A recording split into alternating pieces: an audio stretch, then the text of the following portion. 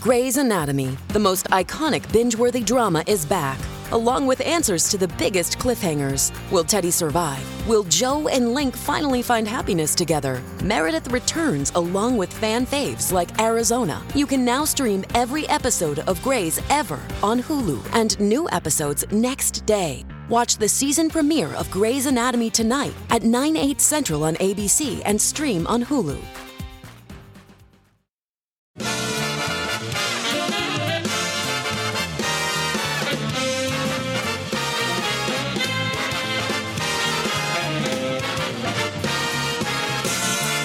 Live from the city that never sleeps. 17 miles from Madison Square Garden, New York City. It's America at Night with Rich Valdez. America's favorite late-night talk program, featuring interesting guests from around the world and calls from across America. And now, here is your host, Rich Valdez. Hi there, good evening, and what's up, America? I am Rich Valdez, Valdez with an S, at Rich Valdez on all of the social media. Give us a call. Join the national conversation. We're late night, we're live, we're national, and our phone number is 833-482-5337, 833-4-VALDEZ. This is your chance to be heard. Looking forward to speaking with you. And there's a bunch that I want to get in before we get into our conversation on the border. There's a bunch of domestic stuff that's happening today. One of those heavy news days, which I love. This gives us a lot to talk about, lots to dish on. But today, there was a few things. First of all, is Hunter Biden going to be charged, right? There's some news out that says that the Department of Justice is getting very close to making a charging decision. I don't know if that's a good thing, a bad thing. Honestly, I think his dad would probably just pardon him anyway. So I don't know the validity of it, but it could mess up the campaign a little bit, exposing a lot of the criminality of the Biden family. And this Biden bribery scheme seems to be taking shape now. You've got Congress now announcing that they are going to be investigating some stuff because there's a whistleblower saying that there's several whistleblowers that are saying that there is a high degree of criminality dating back to when Biden was vice president. Other news internationally. Was the Kremlin attacked earlier? Did they try to kill Putin? And by they, I mean Zelensky and the Ukrainians. We don't have the answers, but there's a report from Fox News on that. We're going to get to that momentarily as well. Now, I want to start with Chuck Grassley's statement today because, again, Grassley's not one of these hyper-partisan types. He typically is one of those that is happy to buck the system, tries to take his job seriously. I think he's the oldest member of Congress, and he's typically viewed as a pretty serious guy. And he had some words about this situation with Biden and FBI records that allege that there is a bribery scheme where Joe Biden was accepting money in exchange for promoting certain policy positions as vice president. Listen to this. A highly credible whistleblower is alleging that the Department of Justice has evidence that the president of the United States, Joe Biden, was directly involved in a criminal scheme with a foreign national. We're being told that Justice has had in their possession a document showing Biden directly exchanged money for policy decisions when he was vice president. Again, a foreign national bribed Vice President Biden in exchange for policy decisions. This isn't just cracked out, Hunter. This is a direct link to the President of the United States.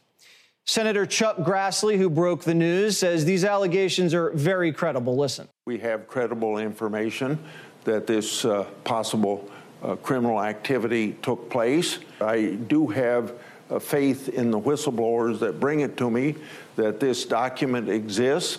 We have a rough idea of what's in the document from the credible whistleblower. We get this information, the document exists, and we'll have to get the document. This is Grassley's wheelhouse. He doesn't mess around when it comes to whistleblowers. Grassley's the real deal on this stuff. And that's bad news for Biden. Well, we'll pause that right there. And that's the news from Chuck Grassley coming out of Congress on this subpoena that was issued following the legally protected disclosures to the office of Senator Chuck Grassley and the House Oversight Committee Chairman James Comer.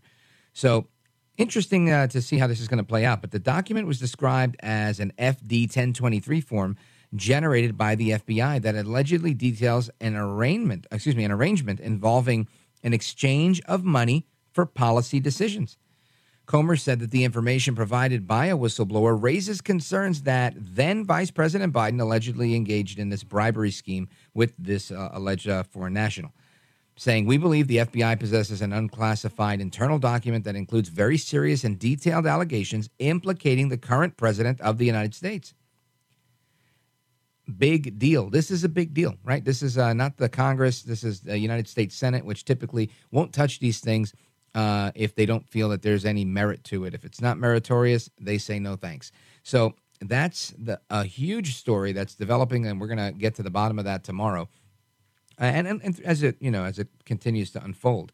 But Grassley continued saying that the American people need to know if the president sold out the United States of America to make money for himself.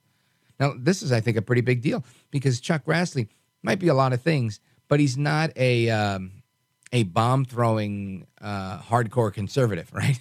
He's never been that. And so for him to make allegations like this lead me to believe that this is some pretty credible stuff and that he's already thrown this by his friend, the turtle-in-chief, Mitch McConnell, Senate Minority Leader, and he thinks that they're going to get somewhere with this.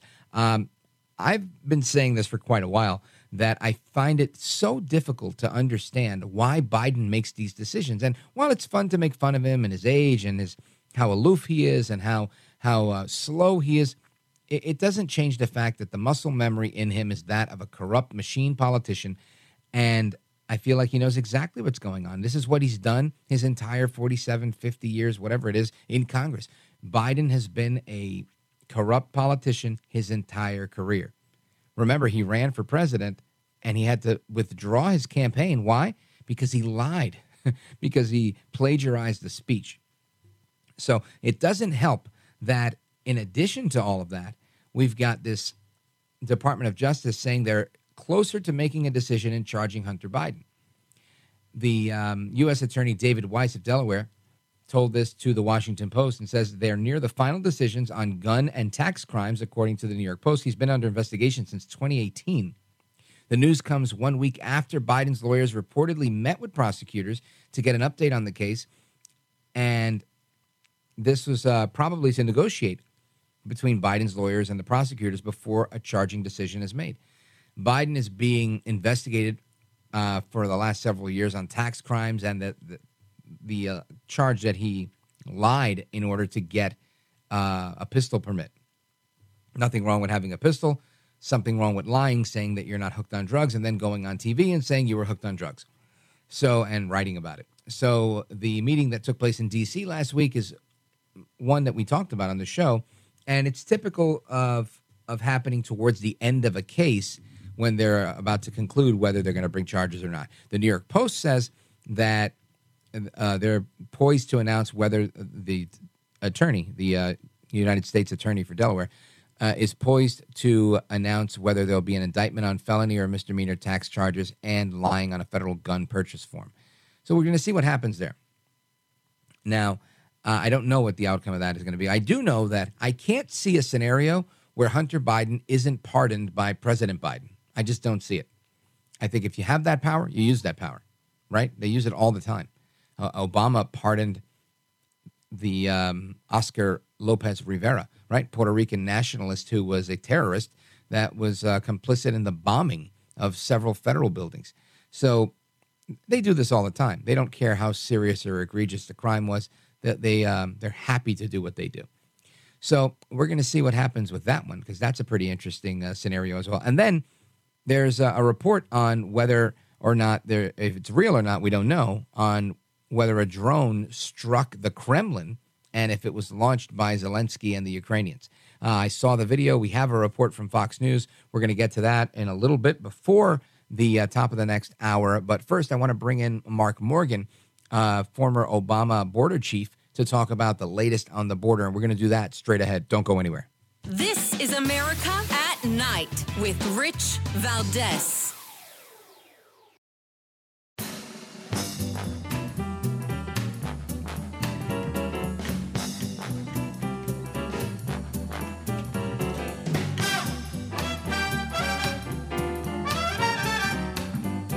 Rich Valdez, who, again, will do a fine job, and I know you'll enjoy listening to him. This is America at Night with Rich Valdez.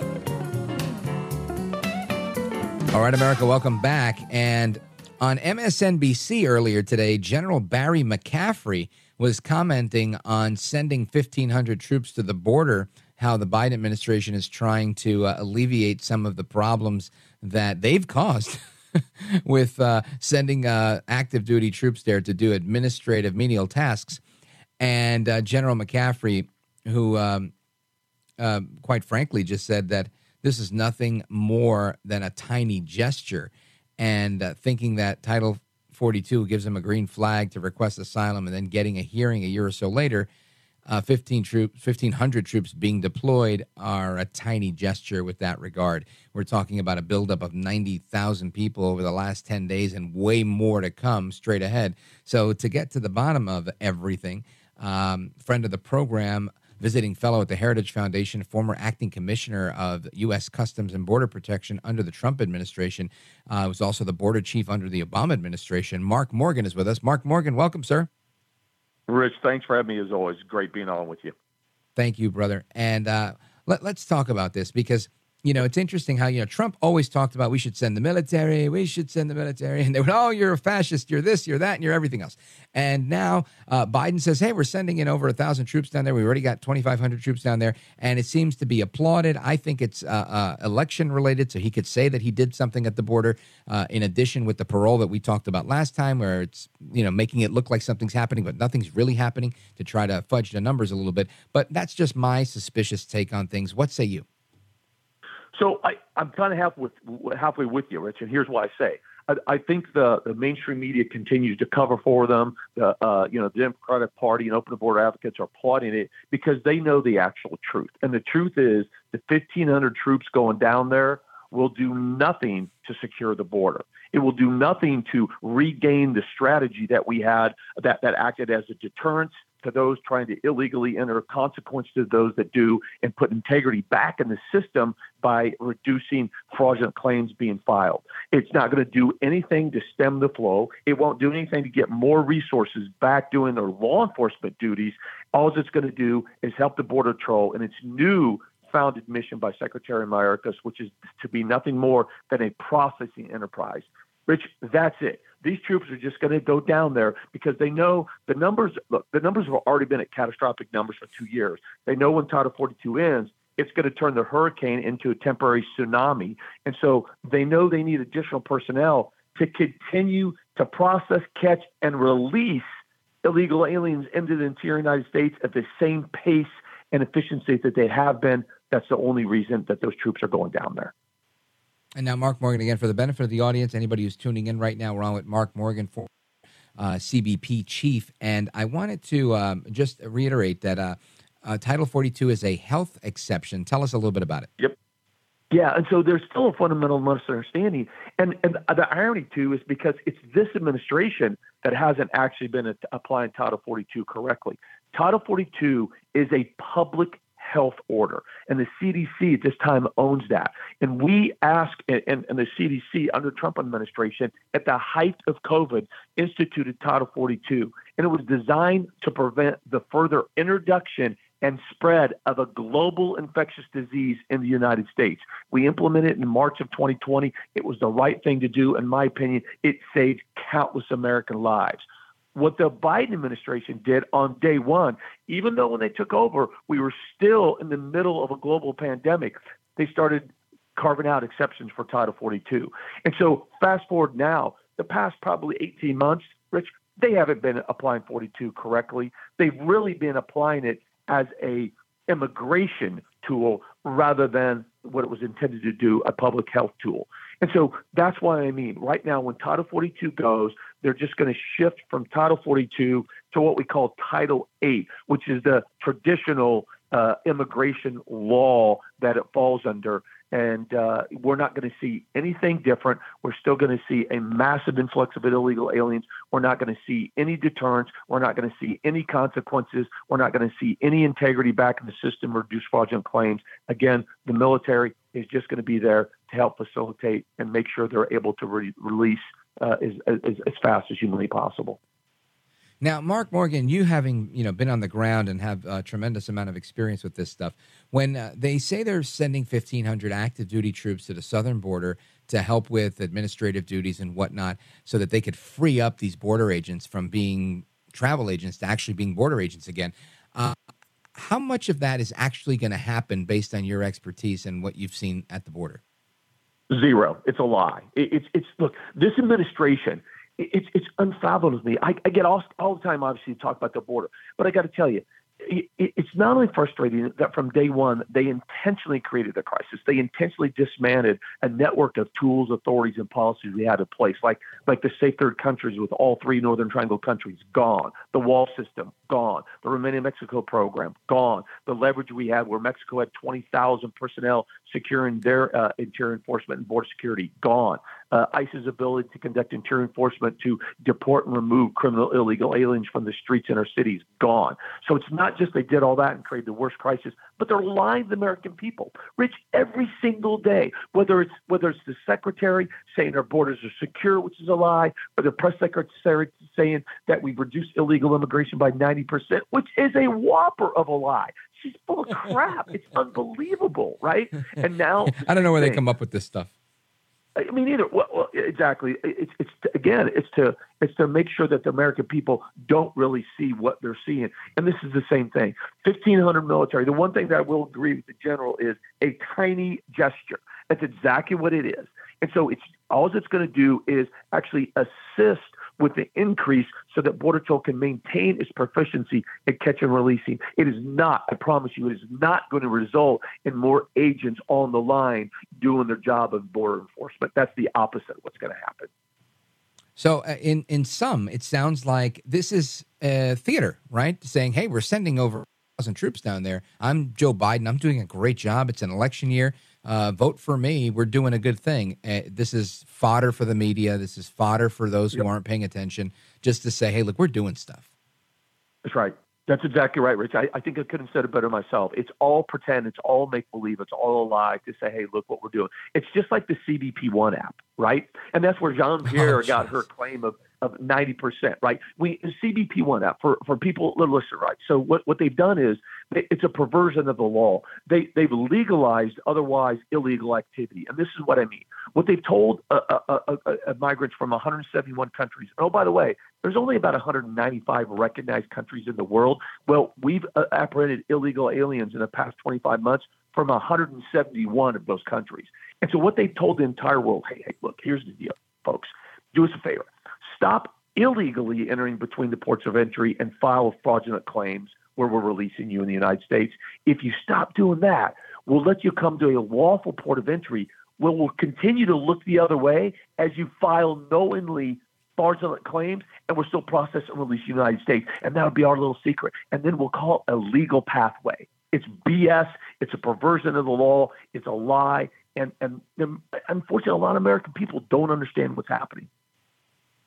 Yeah, and this is a big one because I think between the app and the parole system and a lot of this trickery, it's difficult for people who are trying to put food on their table and paying a lot more for that food, by the way, and a lot more for their gas and a lot more for everything, and trying to keep up when they're bombarded with news saying, oh, there's more troops, there's this, it's down 90%. People are like, oh, man, things are fantastic. And the whole thing is a lie. Mark Morgan, stick with us. The music means they're kicking both of us out of here for a minute to pay the bills, but we're going to come right back. Mark Morgan is our guest, visiting fellow at the Heritage Foundation, former acting commissioner of U.S. Customs and Border Protection. And our phone number, if you have a question or a comment, give us a call, 833-4-VALDEZ, 833-482-5337. Straight ahead, I want to talk about what's going on with this guy that shot his neighbors and what that means for immigration in America. Don't go anywhere. Welcome to Talkville, the ultimate Smallville rewatch podcast. Title Transference aired October 27, 2004. Director James Marshall, writers Todd Slavkin, Darren Swimmer. I really like this episode, and I'm surprised that you don't like it as much as you thought you did. I actually respect your opinion more than I respect my own in general.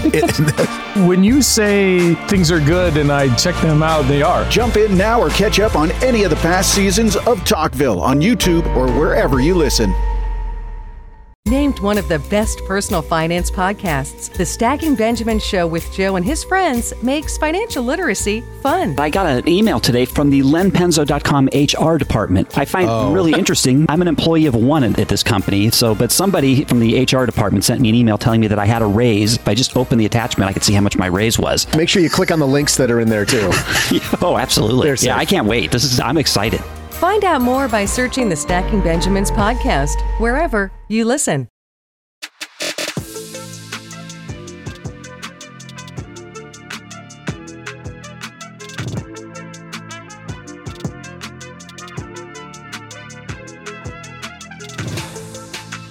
America at Night with Rich Valdez.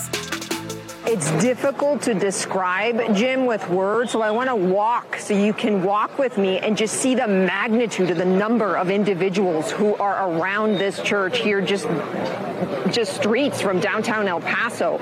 A lot of these individuals you'll see are males, adult males. A lot of the women with children are actually in shelters, in a network of shelters throughout El Paso. As you mentioned, the city of El Paso under a state of emergency. They declared a disaster because of the influx, because they know that once Title 42 lifts, that there is going to be a greater influx of migrants. But here's the thing, so process this with me. Title 42 allows immigration agents to swiftly return migrants back to Mexico. So the obvious question, as you look around, is then why are there so many migrants if the federal government is actually implementing this Title 42? Then why are there so many migrants out here? Well, here's what we know. From talking to migrants and community leaders and officials on both sides of the border, I can tell you that thousands of migrants, nearly 40,000, are in at least 4 northern Mexican cities, and frustration is boiling over. A lot of them are deciding to cross the border. That's why you see so many out here. Some of them are turning themselves in to border authorities, Jim. Others are deciding to cross the border illegally because they've lost patience. All right, so that is Rosa Flores. She's a CNN correspondent on CNN, if you'll believe that report there, with Jim Acosta. And she's telling it like it is. I mean, I think it's hard to escape the truth. Our guest, Mark Morgan, visiting fellow at the Federation for American Immigration Reform. Mark Morgan, when you hear a report like this, when even CNN is not providing cover anymore, what's your initial reaction? Well, first of all, say welcome to the party, right? So where have they been for the past 2 years? I mean, we know where they've been for the past 2 years. They've been acting as an extension of the Democratic Party in this White House. Look. And this is not a political state for me. This is just obvious. Let's just speak the truth here. They've covered for this administration. They've allowed the administration to lie and lie. Again, another example is when the White House secretary said a 90% reduction. Not a single person in the mainstream media called her out on it. Not a single person. They let her get away with it, and they just went on to the next softball question. And so why I welcome even the mainstream media now waking up and joining the party. But yeah, look, a lot of what she said was just inaccurate. It's clearly because they haven't been paying attention. They really don't know what they're talking about. There's so many holes in what she said with respect to Title 42, with respect to what people are actually doing. Mark my words. People are entering the border illegally, meaning in between the ports of entry every single day, and turning themselves in, as well as the gotaways. So that's why I keep saying for a long time, Rich, this administration is treating the entire border as one big port of entry, because it doesn't matter whether you enter illegally and file a fraudulent claim or you come up to a lawful port of entry and file a fraudulent claim. You are treated exactly the same. You are processed and released into the interior United States, unless that small group is removed under Title 42. And what she doesn't understand, because they haven't been paying attention, is once Title 42 goes away, again, they're going to go back to Title 8. And there's something that's called expedited removal under Title 8. That's what they're going to start using. But for the majority, that Title 8, the expedited removal, is only going to be, for the most part, used against Mexican single adults. So the remaining individuals from 171 countries are still going to be processed and released in the United States and never to be heard from again. That's why you're going to see this. It's not going to stop. You're going to see this hurricane, this tsunami spike that is probably going to level off to the catastrophic numbers that it's been. But look, right now, even before Title 42 and Rich, we're already at over 8,000 a day right now. 8,000 a day. Now, Mark Morgan, when we look at numbers like this, are the chief number of individuals coming in, are they Mexican nationals, or is it just people passing through Mexico from all over the place? So that's another great question, Rich, and I know you know this, and I think it's important, though, you're asking a question for your listeners, is no, it's not. It's actually more people are illegally entering or coming up to our borders and filing fraudulent claims from other countries. That's this big misnomer, right? That, it's mainly people from Mexico or the Northern Triangle countries. No, again, 171 different countries, from Uzbekistan, Pakistan, Iraq, Russia, China, you name it. We could keep going on. 171 different countries. And Rich, this is why we say, besides the fact that drugs are pouring across our open border and criminal aliens are pouring across our border, it's also a national security threat. We also know in the past 25 months, Border Patrol have apprehended more illegal aliens on the FBI's terror screening database than any other time in our nation's history. And then we go to the 1.4 million known gotaways. Think about it. Think about how many criminals are among the 1.4 million known gotaways, and think about how many potential illegal aliens on the FBI's terror screening database. Literally, we could have the next terror sleeper cell in the United States planning the next large-scale attack. And, Rich, we would have no idea because 1.4 million gotaways. Unbelievable. And we don't really have to go that far, right? I mean, if we look at just today, you had the announcement from the sheriff announcing that there's more arrests. This guy who killed 5 people, I guess that qualifies as a mass shooting. This guy had been deported 5 times, and he was not a known terrorist or anything like that. This guy is just a criminal person who's here in the country illegally, and just goes to show you that if that border isn't open, I don't know what it is. And I don't even like using this term open border because I think it sends the idea that, we're just letting everybody. And I know we're trying to send some people back home. But clearly, if you've been deported 5 times and you're back again, it's not that hard to get in.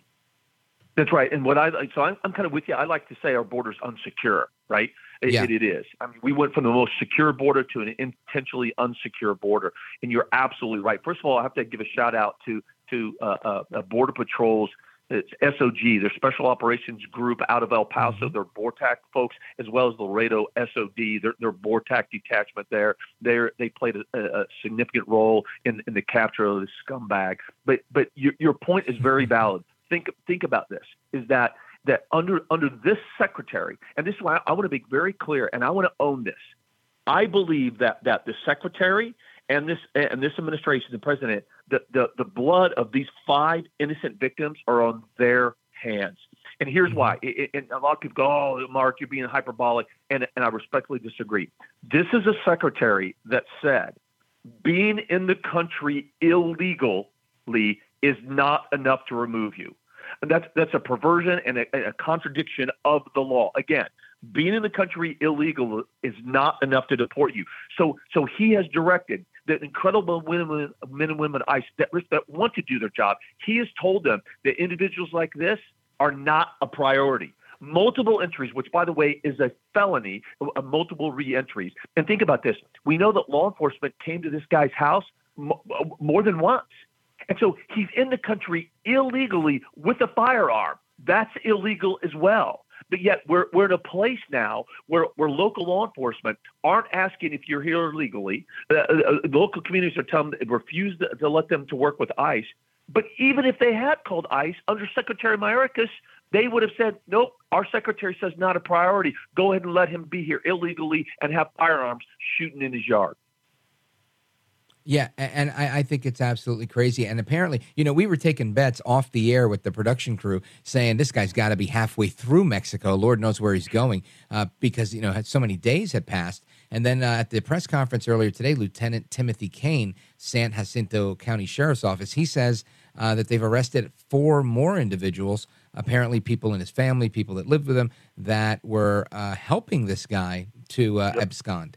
And I listen, I get it. This is criminal behavior, and that's how criminals operate. But I think not enough of a big deal is being made about this. I think people really need to understand that this is not an isolated thing. These things are happening on a regular basis. Maybe not 5 people getting murdered like this, but it needs to be noted. Yeah, Rich, I couldn't agree more. First of all, I can't. The people that aided and abetted him, it's about time that those that assist violent criminal scumbags like this guy, that they go to prison for a very long time. This guy executed 5 people, including a kid. I mean, literally in the head, execution style. Anybody that aided and abetted this guy should go down with him and should be in jail for a very long time. Number 2, this is a very important stat because we talk a lot, Rich, about the drugs coming through our unsecured border. We've talked about the national security threats from 171 countries, but criminals. From 2011 to 2022, 261,000 criminal illegal aliens committed 433,000 crimes, including 800 homicides, 800 kidnappings, and over 5,000 assaults. And here's what the mic drop is. That's the state of Texas only. Wow. Holy crap. It just makes me think when you say that, these people were aiding and abetting these people. What about every single governor and mayor that's declared a sanctuary state or a sanctuary city? They're aiding and abetting these people all along. We should lock them up too, no? I completely agree. Our government is. And there was a whistleblower that came out talking about the unaccompanied minors, and she's spot on. She's my new hero. She said basically that our federal government now is conspiring with the cartels to participate in the world's largest human smuggling traffic operation we've ever seen. It's absolutely right. And look, to go back to the victims, to put it in perspective, in our country, Rich, we actually have an association. It's called the Advocates for Victims of Illegal Alien Crime.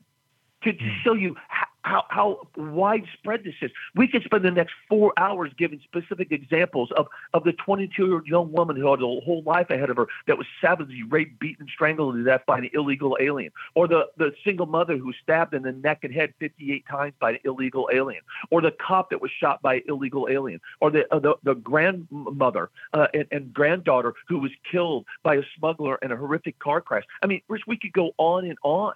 This is not just a one-off thing.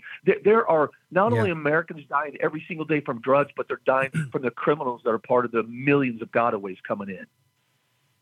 100%. So true. And it seems like we've been talking about this for year upon year, and we're not making the progress we ought to be making. Folks, we're on with Mark Morgan, visiting fellow at the Federation for American Immigration Reform, fairus.org. He's with us for another segment, and I want to get his take on this record-breaking darknet fentanyl bust that was huge, or as Trump would say, huge. So keep it locked right there. Don't go anywhere. We'll be right back. This is America at Night with Rich Valdez.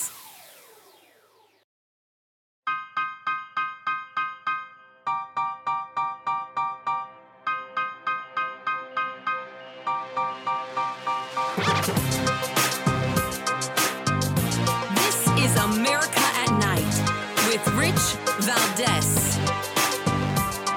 All right, America, welcome back. We have a call from Manila, Philippines. Gil, who wants to make a comment to our guest, Mark Morgan. He was the head of Customs and Border Patrol. Gil, welcome. Okay, two quick things. Before I came here to the Philippines, I actually worked as a staffer for Congressman Reyes, who preceded Beto O'Rourke.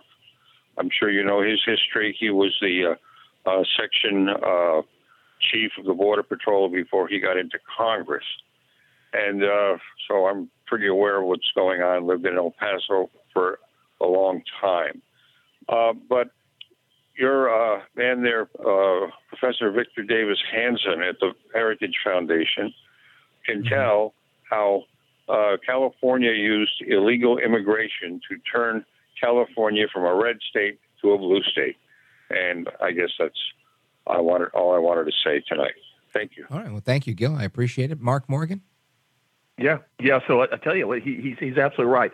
And I actually, to be honest, I didn't want to admit this. I've been a career official. I've served this country for almost 40 years, served under 6 administrations, both Republican and Democrat. This is not a red or blue issue for me. This is red, white, and blue, but we also have to face the facts.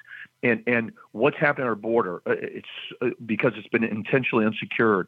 What he says, I think he's right, because nothing else makes sense that they see a perceived political benefit. And there's 2 ways. One is a redistricting, because remember, illegal aliens are counted as part of the census. So they see a real redistricting in favor of Democrats. Right, it's political real. Exactly. The second one is for every single illegal alien that they find a pathway to citizenship, they believe it's going to equate to a Democratic vote. I think they're right. I think Gil is absolutely correct. Yeah. Now, Mark Morgan, I want you to listen to Merrick Garland very briefly announcing this new feather in his cap for this Operation Darknet. Check this out. In the United States, we arrested 153 defendants, seized 104 illegal guns, and seized over 200,000 pills, including those containing fentanyl. What's up with this? I mean, thank God we're doing something. Is it enough? No, it's not. And here's we've learned nothing. And this is what gets me frustrated. So I was in the FBI when 9/11 happened. I was on Ground Zero in New York. I deployed there for a short time. I was also at the Pentagon, and I was at FBI headquarters as we began this massive investigation. Here's the one thing, Rich, that we learned as a nation, that we cannot be a reactive law enforcement agency only. And that's what we were across the nation. All law enforcement, whether it's state, federal, local, we were reactive in nature. What 9/11 taught us is that is a failed strategy. We have to always be that. There will always be some form of reactive, but we have to be a preventative, proactive approach. We have to be a threat-based, intelligence-driven, operationally focused. What this is, it's more smoke and mirrors, right? We're just getting better at reacting instead of proactively preventing. And how do we do that? Secure the damn borders and stop the drugs from coming in. Let's do that. Let's stop the drugs from getting here. Let's not just react once the drugs have already gotten here. It's kind of like their approach on trafficking. Rather than stop the flow of illegal aliens, rather than stop the migrants from being trafficked, they just say they're going to get real tough after they've been trafficked. It's stupid, it's reckless, it's irresponsible, and it's not addressing the true problem. Gil, thank you for your call. Mark Morgan, I want to thank you for everything that you've shared with us tonight. I think you're 100% right. Stop the drugs, stop the trafficking, close the border, and secure it. And that's the only way. I don't know how we get there, but we need people like you out there to keep beating the drum and calling a duck, because otherwise we're going to be lost in this fight. Mark Morgan, thanks for being with us tonight. Rich, thanks for having me. Appreciate it, brother. You bet. God bless. And straight ahead, we're going to talk about this attack on the Kremlin. Is it real? Is it a fake, phony, fraud, false flag? I don't know. I'm going to make up my mind when we come back. We're going to hear a report from Fox News on the attack on the Kremlin. This is America at Night with Rich Valdez.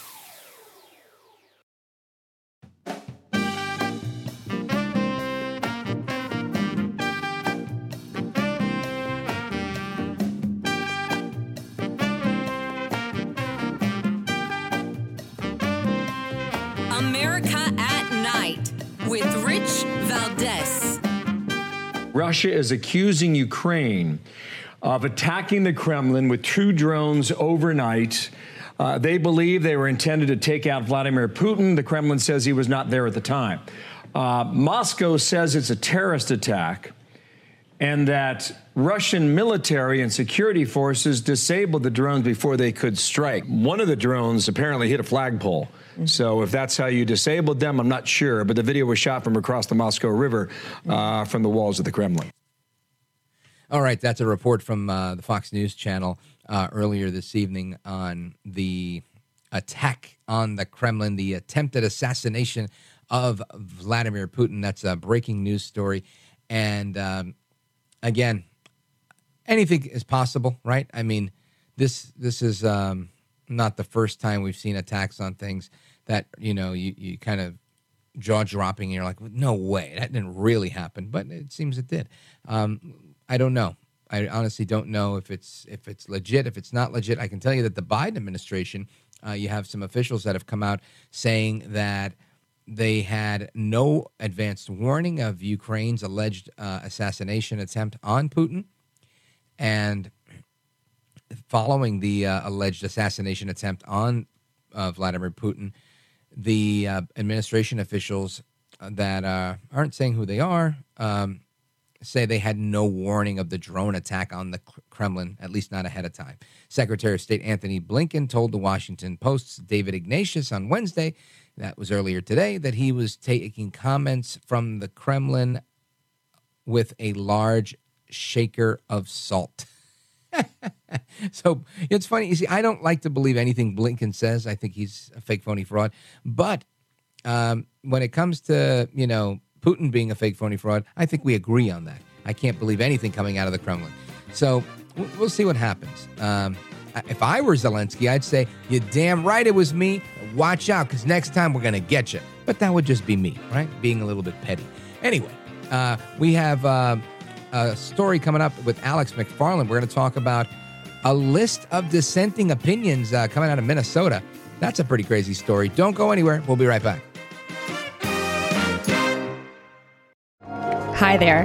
Sorry for the interruption, but are you enjoying this show on Google Podcasts? You should know that the Google Podcasts app is going away this spring. That's right, going away, gone as in no longer available. You can still enjoy this show elsewhere though. Try out Spotify or Amazon Music, or maybe TuneIn is more your style. Whatever app you switch to, be sure to follow so you never miss the next episode. And thanks for listening, wherever you listen.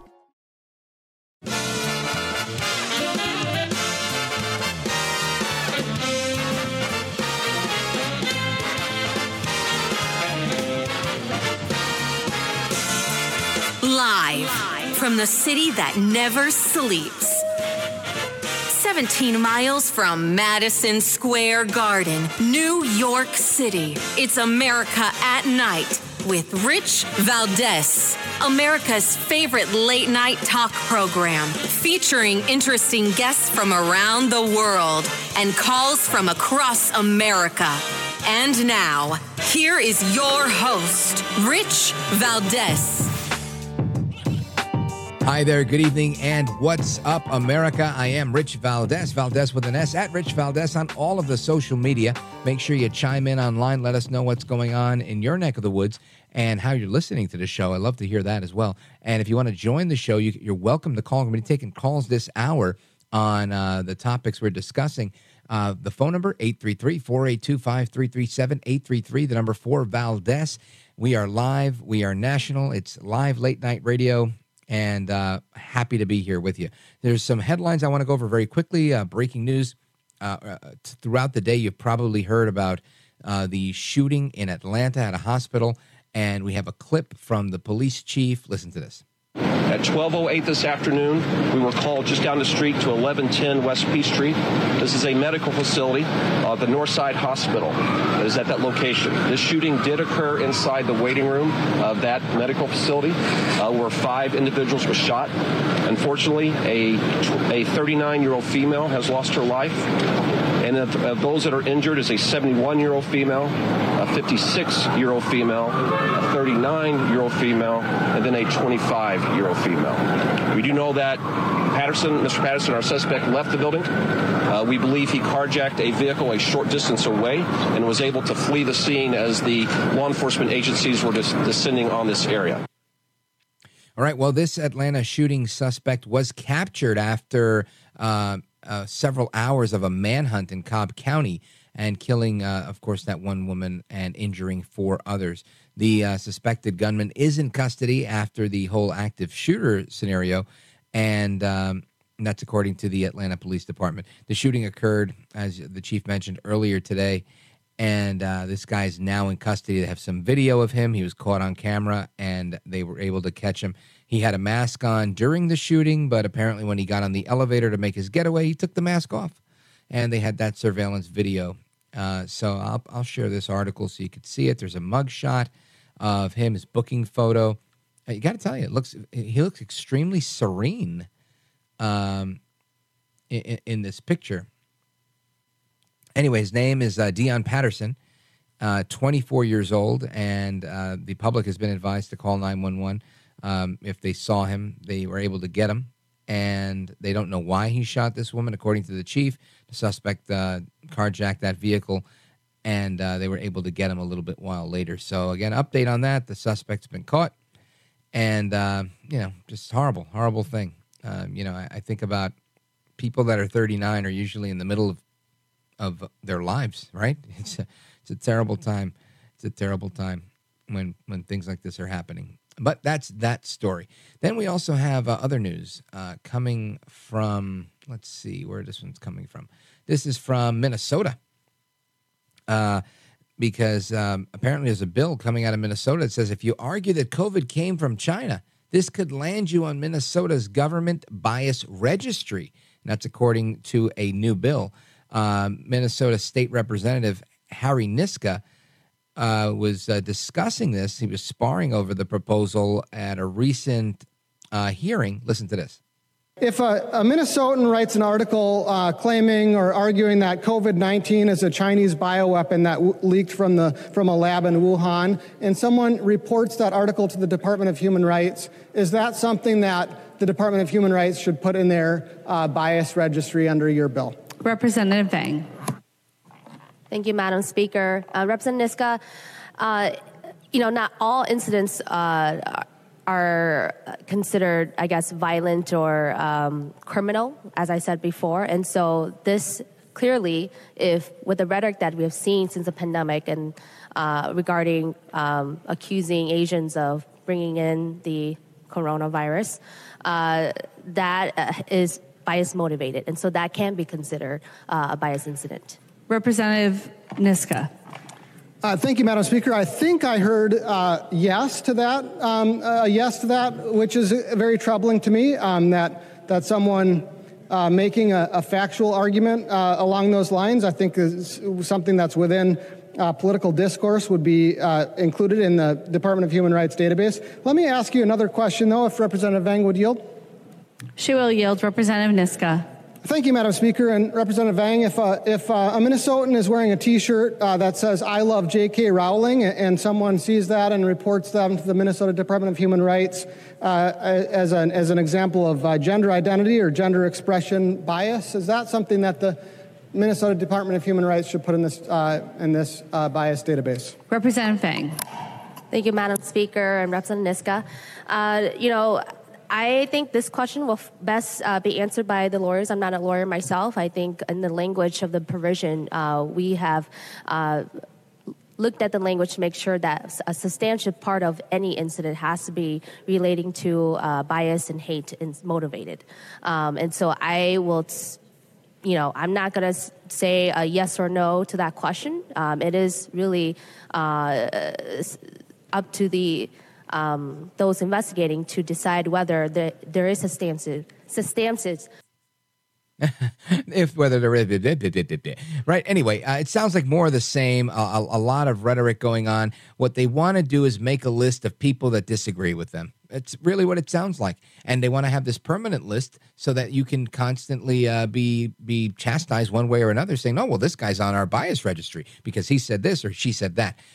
Here to help us make sense of all this is the co-host of Exploring the Word on American Family Radio. He's also the host of the Alex McFarland Show. Guess what his name is? Alex McFarland. Welcome to the program. It's great to be with you. So let's get into the heart of this, and let's talk about your thoughts on what's going on with this bias registry that's being proposed in Minnesota. Well, it makes me wonder why the Democrats are afraid of free speech. Mm-hmm. I mean, I know that American government is something somewhat foreign to most Democrats, but we have a little thing called the First Amendment. And, it would pain Democrats to know this, but the Bill of Rights, which comprise the first 10 amendments to the U.S. Constitution, include the right to free speech, freedom of expression. And they don't have the constitutional right to subjugate or abridge anyone's free expression of ideas, especially when those ideas are truth backed up with data. And so Minnesotans, I hope Minnesotans, regardless of their political stripe, will care enough about our hard-won freedoms to elect people that actually respect the Constitution, something that Democrats in Minnesota, and I would argue most of the other 49 states, don't do. And I think you've raised a good point there in citing the fact that there are a number of people, in particular the left within the Democrat Party, that seem to be hell-bent on creating lists, registries, databases of people that they don't agree with, whether it was labeling parents with the threat tag of being domestic terrorists, of violent domestic extremists for speaking out at school board meetings, or whatever the disagreement seems to be. And I find it shocking that we even entertain this type of crazy. What say you? Yeah, I mean, look, we are not fascist. I'm a conservative, but I'm not afraid of the expression of any ideas, as long as the playing field is level enough that we can rationally discuss and help people find truth. My goodness, Thomas Jefferson said that error alone needs the support of government. Truth can freely stand on its own. And the fact, whether it be transgenderism, the origins of the COVID virus, any of these things, the fact that the woke progressive left has to, subsidize error, suppress truth, tells me that their worldview is flawed, not to mention unconstitutional. How do you think we approach fixing a problem like this? Well, for one thing, I'm going to say this, and I wouldn't have said this probably, 5 years ago, but I am firmly convinced that a big part of the problem with our country right now, and look, I kid you not, I'm routinely in communication with sociologists, historians, elected officials, clergy, and faith leaders of every stripe. And let me say what I'm about to say is not because I'm a conservative or a Christian conservative or an author. I'm telling you what I'm hearing from all quarters, really, except liberal, woke, socialist, Marxist Democrats. Part of the big problem are public schools, because public schools have become indoctrination centers to generate compliant little socialists. And I'm going to say part of the solution, we've got to be in this for the long haul, but moms and dads have got to get your kids out of public schools. Now, whether it's homeschooling, classical education, private schooling, Christian schooling, but the teachers' unions and activists and textbook publishers, I mean, we've got textbooks that are just basically propaganda pieces for Marxists, anti-American and anti-constitutionalist, 1619 Project, bashing America. The public schools have become basically indoctrination camps. And kids, I love kids. My wife and I have been involved in, working with children and youth for 3 decades. But kids, they just don't know. I mean, they don't know our history. They've never seen America at her best when patriotism and our, constitutional representative republic was valued. And so, because I care about America and I care about where I'm going to live until I die, we've got to care enough about our country to help people understand what a blessing it is to live in this free, safe, prosperous America. And I'll summarize by saying a big part of our solution is we've got to woke-proof our kids. We've got to woke-proof American youth. Really well said, Alex McFarland. Thank you for weighing in on that. I think it's one of the hot-button issues that we face today, and I appreciate you coming on to tell us about it. Thanks again. Hey, thanks. You bet.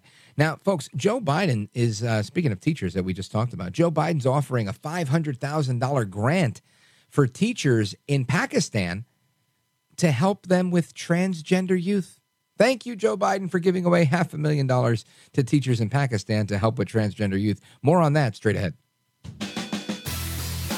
This is America at Night with Rich Valdez. Call now, 833-4VALDEZ. That's 833-482-5337. 833-4VALDEZ.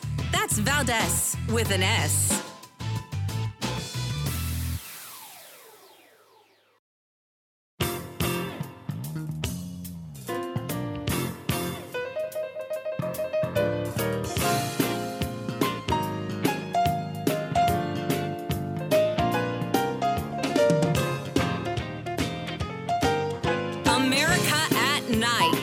with Rich Valdez. All right, America, welcome back. So I mentioned this story before we left, and I find it very, very interesting. Listen to this. This is in thedailyfetched.com. And Joe Biden's offering a $500,000 grant for teachers in Pakistan to help with transgender youth. According to the State Department grant, it will teach English language skills to Pakistani transgender youth so they better participate in the global community and prepare them for success in the workplace. The grant aims to focus on three components. Number one, professional development for English language teachers for non-mainstream institutions. Number two, professional development for novice Pakistani English language teachers. And number three, professional development for transgender youth for Afghan teachers, students, and young professionals residing in Pakistan. And this was initially reported by Fox News that the program component that includes a focus on transgender youth accepts proposals from applicants for a minimum of $25,000 and a maximum of $75,000 to actually implement. Number one, intensive professional development courses. And the other two areas that I mentioned, the intensive professional development for Afghan teachers and for those with courses for transgender youth ages 13 to 25. Now, these components aim to improve English language and communication skills and connect trainees to a professional alumni network. Teachers participating in the program will share what they learned in these training programs with English language professional colleagues, thereby influencing pedagogy in their schools and communities. And the article goes on, and maybe I'll share this just because, you get a lot of laughs and giggles when you share stuff like this online, got to be honest, because people can't help but scratch their heads and say, hold on a second, why on earth are we giving out $500,000 in grants for teachers in Pakistan? And then, you look at this and you go, it turns out we do a whole lot of this. We give out a lot of gender studies, this, that, and the other, and we've been doing it for decades upon decades. And in fact, I've had friends that worked in academia, and they would tell me that if people became problematic back in the days, they would say, oh, no, don't worry. We're going to give you a department chairmanship. And they would assign them some obscure thing like women's studies, gender studies, this, that, and the other, just something obscure, and put them in these departments. Over the years, these individuals, they took hold of these departments and became even bigger and stronger and more influential. And voila, now we have the entire government funding this, not in the United States, which I would be opposed to, funding it in Pakistan. Not only for Pakistanis, but for Afghans as well. So just absolutely crazy to me. Kim in Shields, Michigan, what say you? It's crazy to me, too. So Biden's going to give $500,000 to Pakistan to promote transgenderism. I'm not sure, but I think Pakistan is one of those countries in the Middle East that throws those kind of people off the top of roofs. So I think his money's going to get wasted over there. I just can't believe that he's spreading this filth here and then he's spreading it to other countries too, Yeah, it's absolutely unheard of, unthinkable. It's crazy. And it's one of those things that I can't figure out. And we'll take some more calls on that as we proceed. Thank you, Kim, listening on KDKA online. Always appreciate hearing from you.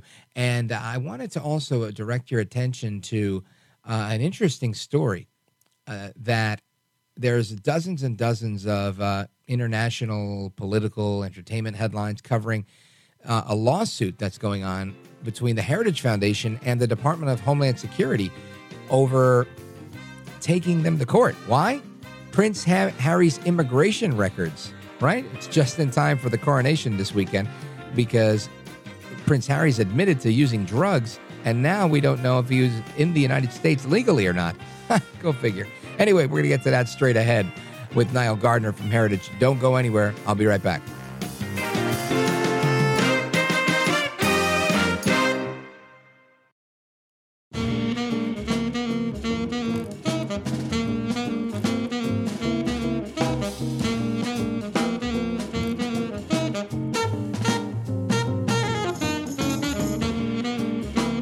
America at Night with Rich Valdez. So one of America's top conservative think tanks has taken the Biden administration to court over Prince Harry's immigration records and is demanding to know why he's been allowed to stay in the United States when he has admitted to using illegal drugs. Now, my first initial thought would be, didn't he marry an American? Does that kind of qualify him as an American? Like, can he file for papers? I don't know.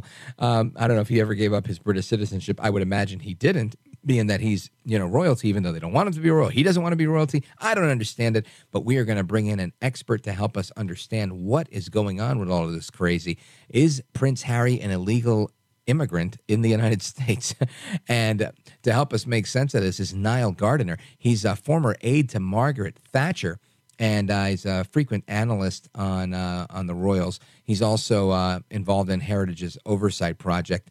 Nile Gardiner, welcome to the program. It's great to be here, Rich. Thanks very much for having me on the show today. Likewise.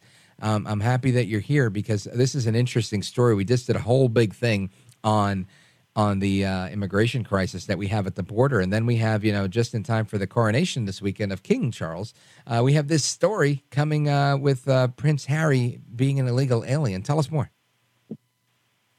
Well, it's certainly an interesting story with Prince Harry. So he's not actually an illegal alien, but what we are asking for at the Heritage Foundation is for the Department of Homeland Security, DHS, to release Prince Harry's immigration application, especially in light of his extensive drug use, which he outlined in his own memoir, Spare, which came out in January. And so we're simply asking for the Biden administration to publicly release the immigration records so that we can see whether or not Harry was actually truthful in terms of his application for a U.S. visa. And also, we want to know whether or not there was special treatment, preferential treatment given to Harry by U.S. officials. And so we're asking for a transparency, for accountability. And needless to say, if Harry is found to have lied on his U.S. immigration application, that's a very serious offense. That is perjury. It's a criminal offense. And that usually results in the individual involved being asked to leave the country. And so the stakes are very high here. And it's not surprising, it has to be said, that so far Harry has not come out supporting the release of his immigration records. And if he has nothing to hide, of course, he should support the release of the immigration application. And so this is really at the heart of what we're pressing for here. We're pressing for transparency on the part of the Department of Homeland Security, and we're asking for the U.S. public, the American people, to be able to see what Harry actually put in his immigration application. So either Prince Harry lied on this application or he was granted a special favor by somebody from the Department of Homeland Security. Basically, yes. I think that's the bottom line, because if an individual has extensively used drugs, they have to outline that in detail on their immigration application. And certainly in Harry's case, we know from his memoirs that he was a very extensive user of drugs, and it's all there in tremendous detail in his memoirs. So what he put on his application really, has to match what is in his memoir, basically. Now, in many cases where people put down extensive drug use, they are actually denied entry to the United States. Now, there are some exceptions. And in those exceptional cases, senior officials have to grant a waiver.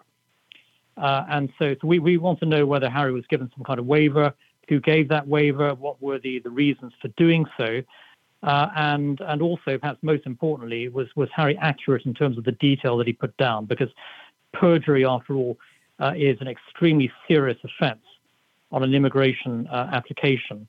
And so there are many, many cases, for example, of British nationals who've been denied entry to the United States and denied visas because of drug use.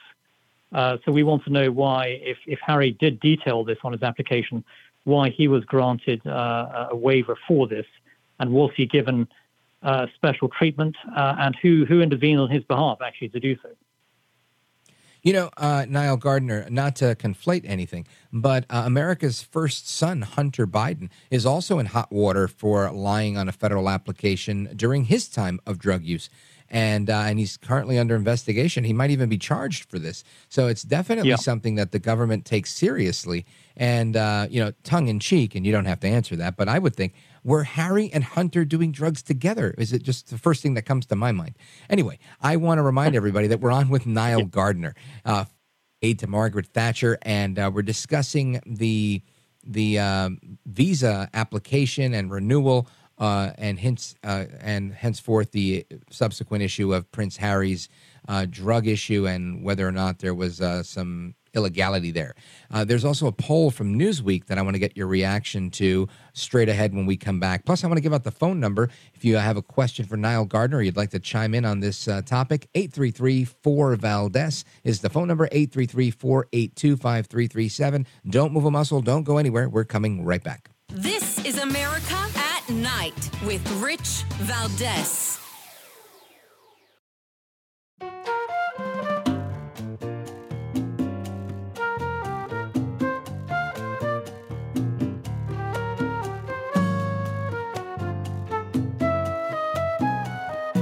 This is America.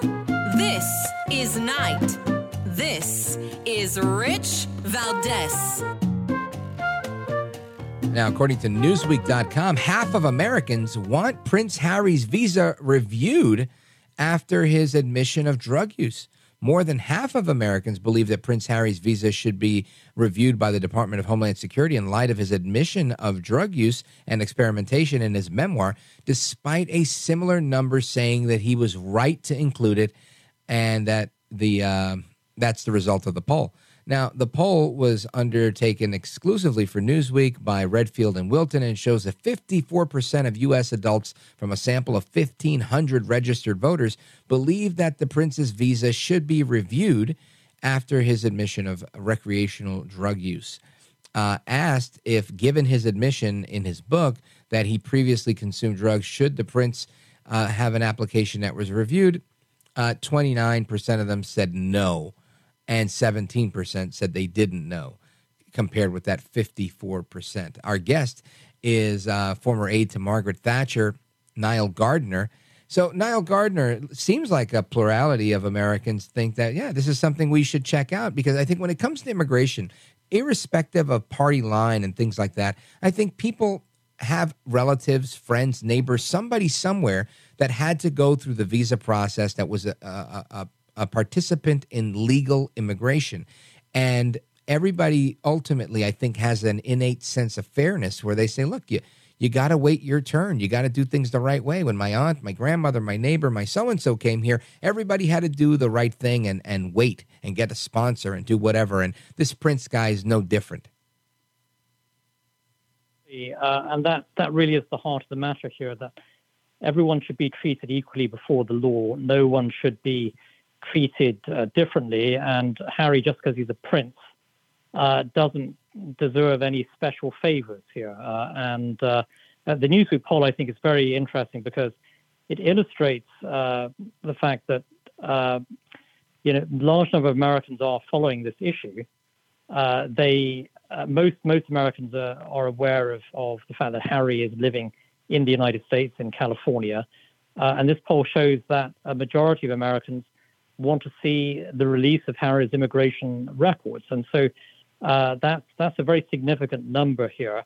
And immigration issues, immigration security, these are important matters to the American people.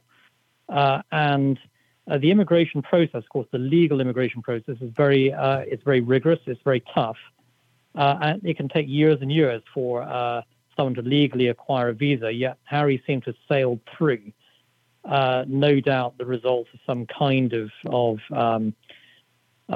fast track process.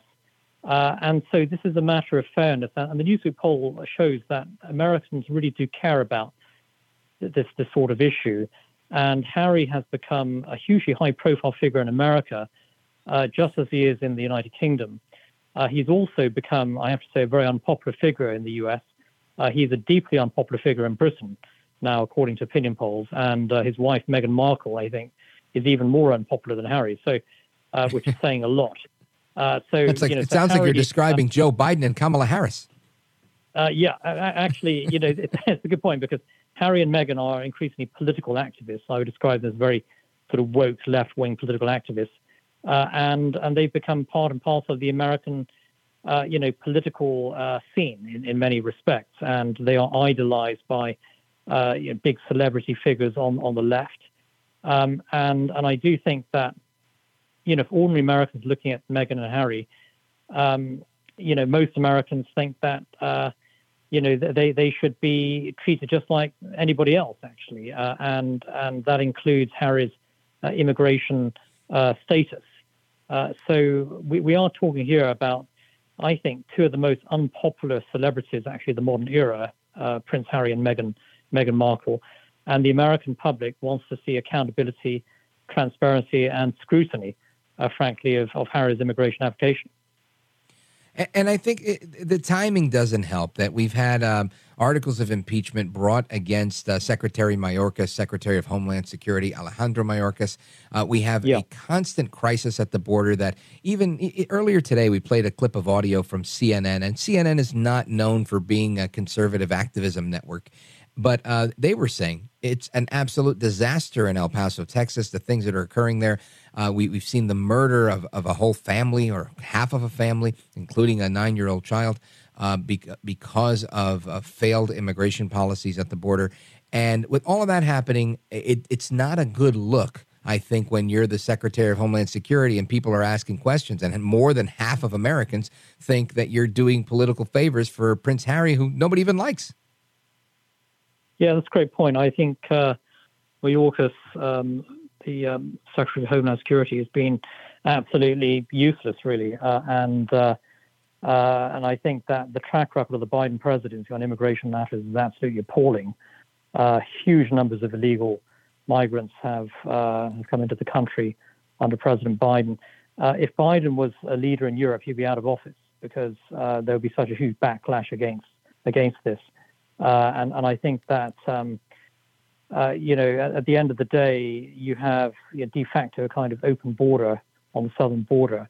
And immigration enforcement is an issue that the vast majority of American people feel strongly about.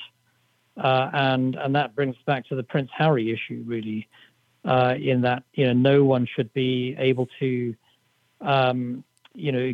get away with any form of dishonesty in terms of their immigration applications. No one should be treated differently or given special treatment. And I think that, as the Newsweek poll shows, a majority of Americans care about this issue, and they want to see the rule of law enforced.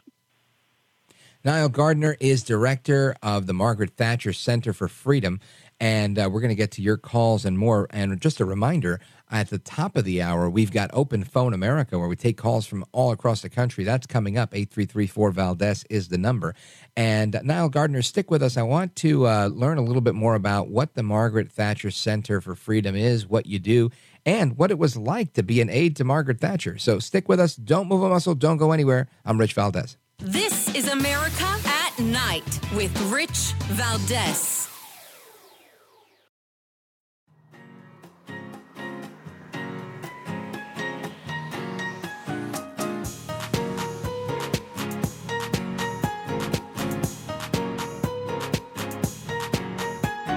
Rich Valdez, who again will do a fine job, but I know you'll enjoy listening to him. This is America at Night with Rich Valdez. Call now, 833-4-VALDEZ. That's 833-482-5790. 5337 833 4Valdez. That's Valdez with an S.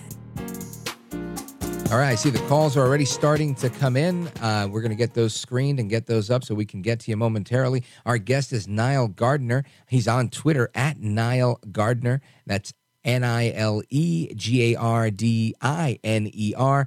And Nile Gardiner is the director of the Margaret Thatcher Center for Freedom and was an aide to Margaret Thatcher. Nile Gardiner, tell us what it was like to work for Margaret Thatcher. Yeah, it's a great question. So I had the privilege of working for Lady Thatcher in a private office. Actually, about a decade or so after she was prime minister, but she was still very politically active. Mm-hmm. She was, in my view, a fantastic boss to have, a highly principled and courageous political leader. Who was also somebody who took great care of her own staff. And it was very, I have to say, exciting working for such a high-profile, distinguished figure. But at the same time, she was somebody who I thought was a very kind boss to have and a woman of always tremendous principle, really. Somebody who lived her life for the sake of the British people, and who left, I think, an incredible legacy, actually. I mean, she defeated socialism in the United Kingdom. She took on the far-left Labour Party and won. She won 3 successive general elections. She never lost a general election, actually. She was ousted, really, in a coup within her own Conservative Party, but she never lost an election. And together with Ronald Reagan, of course, she faced down the might of the Soviet Empire and won. So her achievements are legendary. I don't think we'll ever see someone quite like Margaret Thatcher again. And working for her was just an incredible honor, really. And I was very fortunate to have worked with her on her final book, Statecraft, which also a big picture foreign policy vision that was published in 2002. It also became the genesis of Brexit as well, and she called in a book for the British people to seriously consider leaving the European Union, which is exactly what happened in the referendum vote in 2016. So she was always decades ahead of her time, and she was in many respects, a very forward-looking, quite revolutionary thinker, and she changed the course of history. Nile Gardiner, what would you say is the number one piece of advice or the number one thing you learned from Margaret Thatcher in your time working with her? Yeah, I think that most important thing really from working for her was the importance of standing up for principle. She was a conviction politician. And she did everything out of a fundamental belief in conservative principles, and so she lived her life really as a very principled individual, and I think that's the most important lesson from working for her. She was someone who really followed what she believed in, and she practiced her life based upon her beliefs, and she was unwavering in pursuing that, and she was never one for spin or blowing with the political wind. You knew exactly what Margaret Thatcher stood for and believed in. There are very few politicians like that today, actually, if you think about it, with that kind of set of principles and the tremendous courage that she had. So, that for me was the most important point. I mean, there's so many, I think, lessons we learned from her, but that was the most important, I think. And we have about a minute to go. With a final thought to you, tell us, as director now of the Margaret Thatcher Center for Freedom at Heritage, tell us about the work that you're doing and the body of work that encompasses the center. Well, we focus on U.S.-UK relations, the special relationship, but also on helping to shape U.S. policy on Europe. We focus on NATO. We also cover the United Nations and national sovereignty issues and the defense of U.S. national sovereignty. And we also publish the annual Index of Economic Freedom, And to add to that as well, we are, of course, working on the Prince Harry immigration request issue as well, which is important for us. So we're working on multiple fronts at this time. Outstanding. Well, Nile Gardiner, I'd love to have you back to get your take on this attack, pseudo-attack, false flag, reality, whatever, on the Kremlin and whether Ukraine had anything to do with it. But until then, I want to thank you for being with us tonight. Very enlightening. You got it.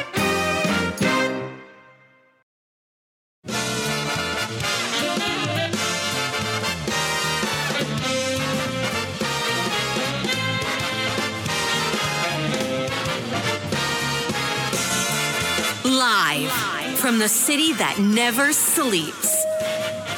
17 miles from Madison Square Garden, New York City. It's America at Night with Rich Valdez, America's favorite late night talk program, featuring interesting guests from around the world and calls from across America. And now, here is your host, Rich Valdez. Hi there, good evening, and what's up, America? This is the Wednesday night edition of America at Night with me, Rich Valdez, at Rich Valdez on all of the social media. Our telephone number, if you want to join this late night National Town Hall Forum, please feel free to give us a call, 833-482-5337. Of course, you can always reach us on the Legacy line, 866-50-JIMBO, RIP Jimbo, and that's 833-4-VALDEZ.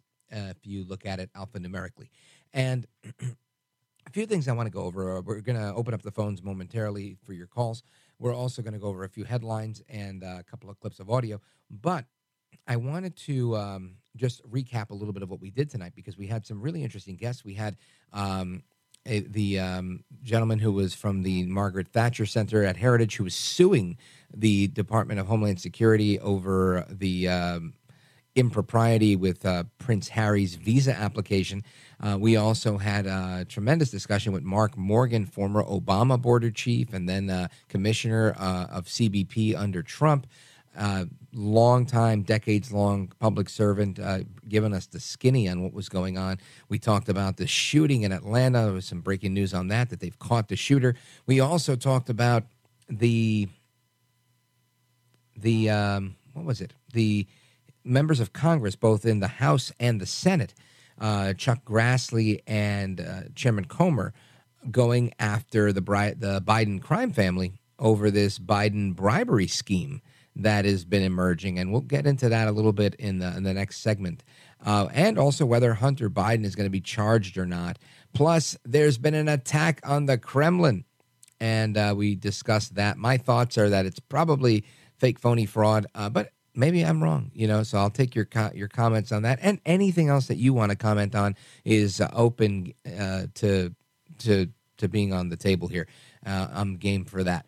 So 833-4-VALDEZ is the phone number. A couple of headlines here. The Federal Reserve has hiked interest rates another quarter point.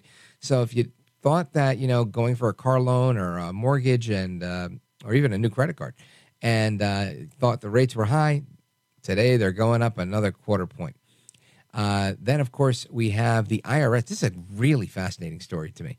The IRS has spent $10 million on weapons since the COVID-19 pandemic began. Now, this one I find particularly interesting because my initial reaction is, there's the Federal Protective Service, there's the Federal Bureau of Prisons, there's the Federal Bureau of Investigation, there's the Federal Parks Police. I mean, there's so many federal law enforcement agencies, not the least of which is the IRS. I've never considered the IRS to be a law enforcement entity.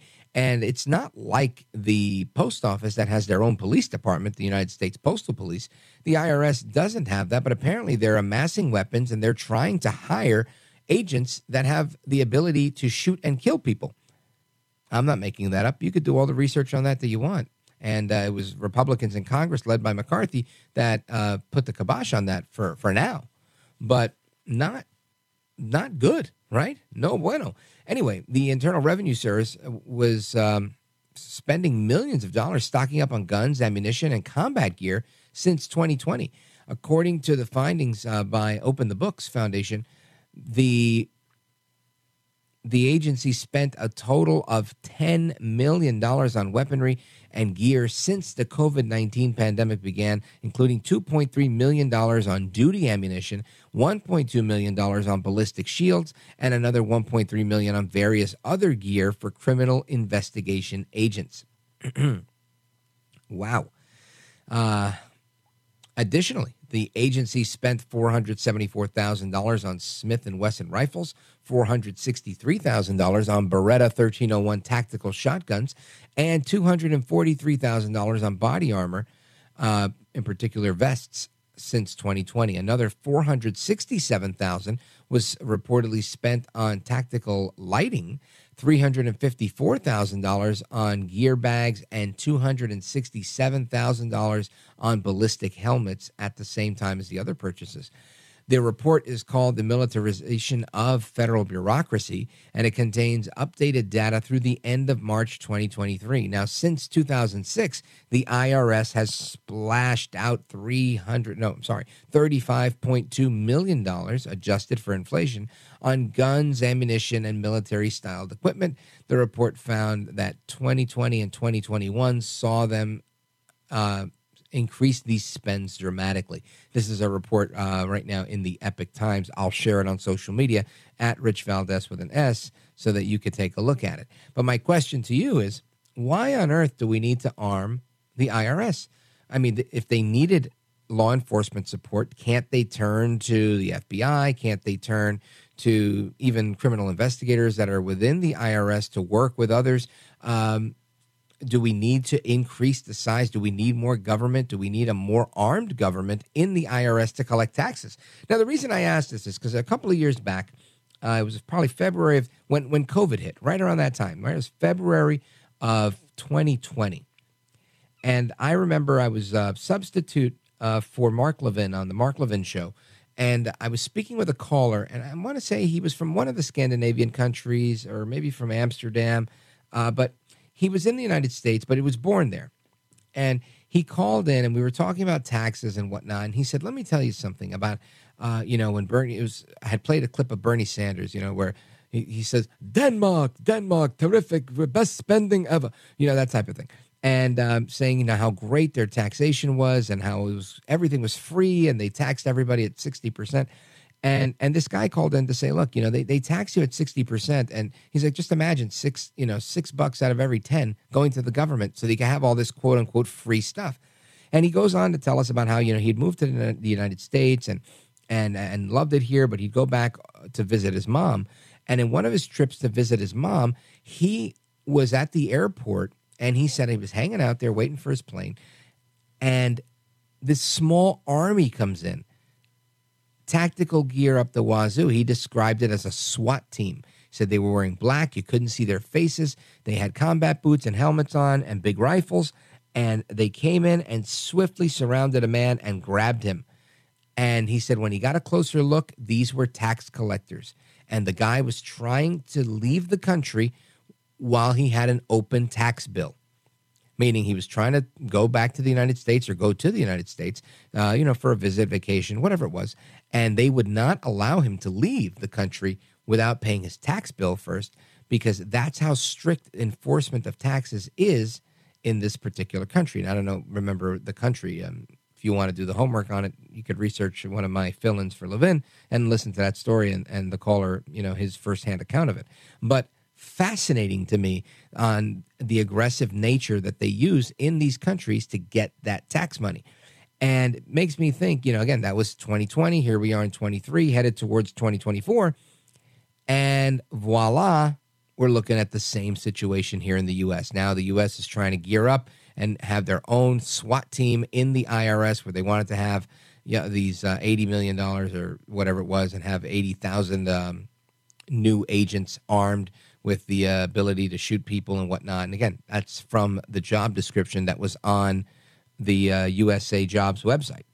So this is, for me, something we've got to look at and say, hold on a second. Ay bendito, we got a problem here, right?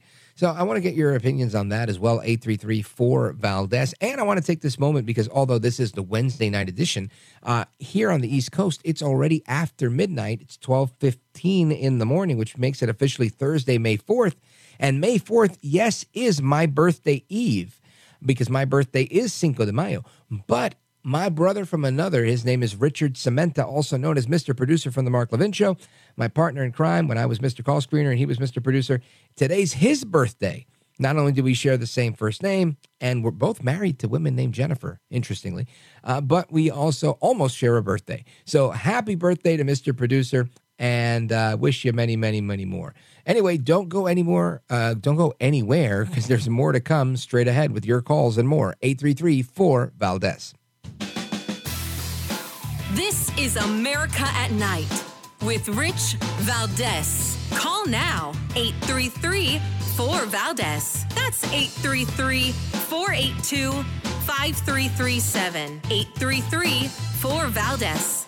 That's Valdez with an S.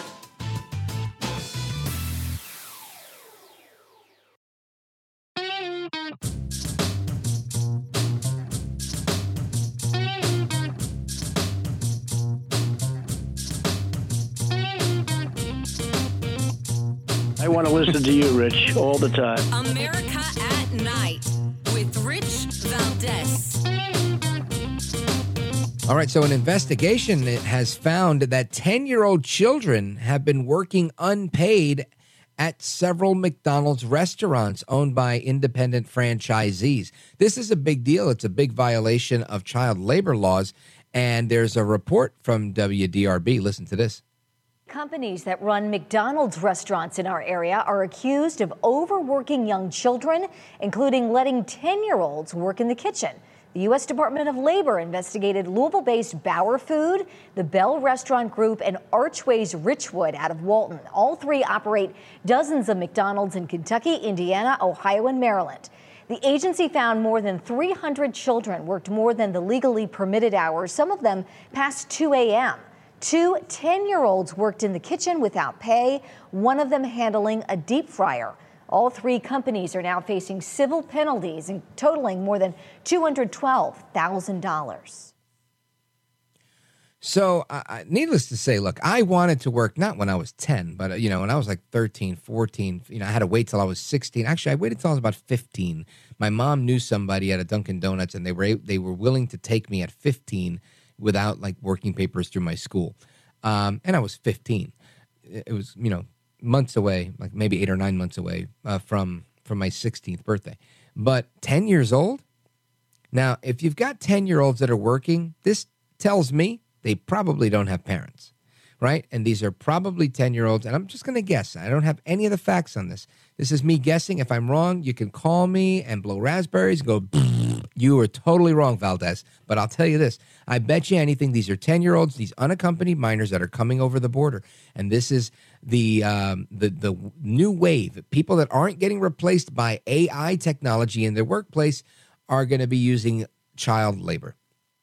And this is all happening on Biden's watch. In my opinion, probably by design. Crazy. Absolutely crazy what's going on. Let's go to your phone calls. Frank in Evergreen, Montana, KOFI. Frank, go right ahead. Hi. I just want to talk about the weather out here. It's we're on about the fourth day now of really high temperatures. And the snow What's really high in Montana? Oh, like 90? The temperatures. No, but I mean like 90 degrees, 90. 85 degrees? Yeah, in that range. And yeah, wow. So you're having like Florida weather. It's like I predicted at the beginning of the year that we're not going to see a spring anymore. It's just going to go from winter to summer. And we're not probably going to see a fall either. It's a different type of climate. And I think it has a lot to do with in the northern part of Canada, there's a company called Rio Tinto, and they're doing this. It's an international company, several different nations that are doing this open pit mining, and they drill down below the clay level and getting into the core heat of the earth and releasing heat, and kind of diverts the jet streams towards the Pacific or back to the East Coast, but the Rockies aren't getting enough moisture as normal, and so it's fascinating. Frank, in China, I learned this doing a story covering this for a segment that we did on the Olympics when they were in China a couple of years ago, and that the Chinese have a very robust, what they call weather modification program. And when the Olympics were there, they created some artificial snow, not like they do at the ski slopes, but they made it snow. Like they created clouds that had precipitation and it snowed. And at least that was my understanding of it. And they were bragging that saying, our weather modification program is, second to none. We're doing great. And in the United States, we have a similar program, but it doesn't get the type of publicity that the Chinese had. And we're not as proud of ours as they are of theirs. I think we spend more time saying we don't do things to change the weather. And instead, we blame all of the climate change on the flatulence of cows and you and me driving vehicles that use gasoline rather than battery power. And I just think the whole thing is crazy, personally. But with that being said, speaking of crazy, what do you make of this story of 10-year-olds working at McDonald's? Well, I was bucking bales at 14 years old, but no, I wouldn't want to be working at 12 years old in any kitchen. That'd be pretty bad. Yeah, I agree. And that's actually what the investigation where they were fined several $100,000s. They ultimately said, look, we should not have 10-year-olds near deep frying machines as hot as they get or the ovens that we have. It's just not the environment for a 10-year-old. And we'll continue to look at that story. Frank, thank you for your call.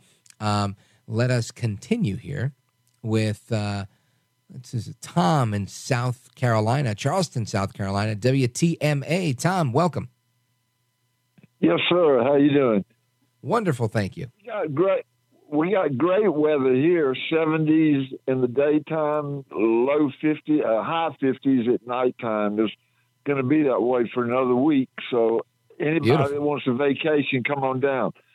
I love South Carolina and North Carolina. Great weather all the time. Yeah, it's beautiful. Charleston's just beautiful. Listen, what you just said about the migrants working, that's the truth. And that leads right into what I wanted to talk about. Susan Rice, the puppeteer master that's telling Joe Biden everything to do. Have you heard that she's resigning and the reason why she is resigning? Yeah, well, I know that she announced that she'd quit her job the evening before Biden announced his reelection campaign video. And we don't know. I don't know why she's done it. What are your thoughts? Well, this is what she says herself. It's not my thought. She says it herself. She can't take what's happening to the kids, to the 300,000 kids. It's starting to bother her.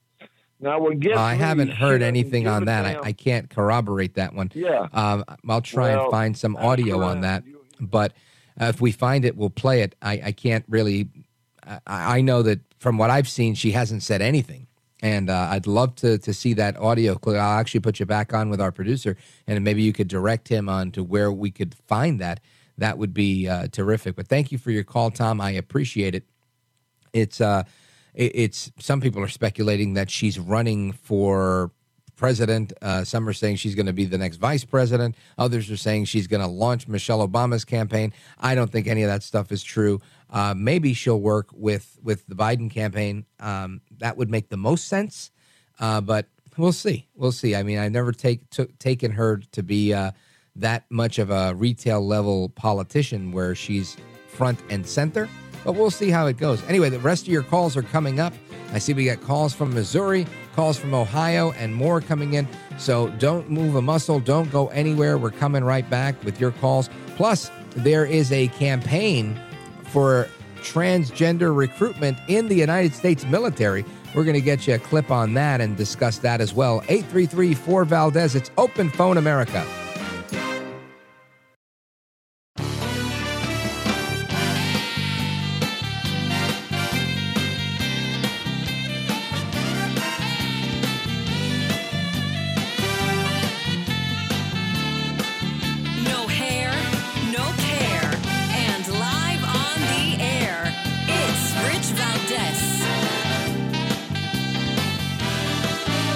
right, so the United States military is under fire. They're taking some heat because of controversial advertising campaigns for recruitment.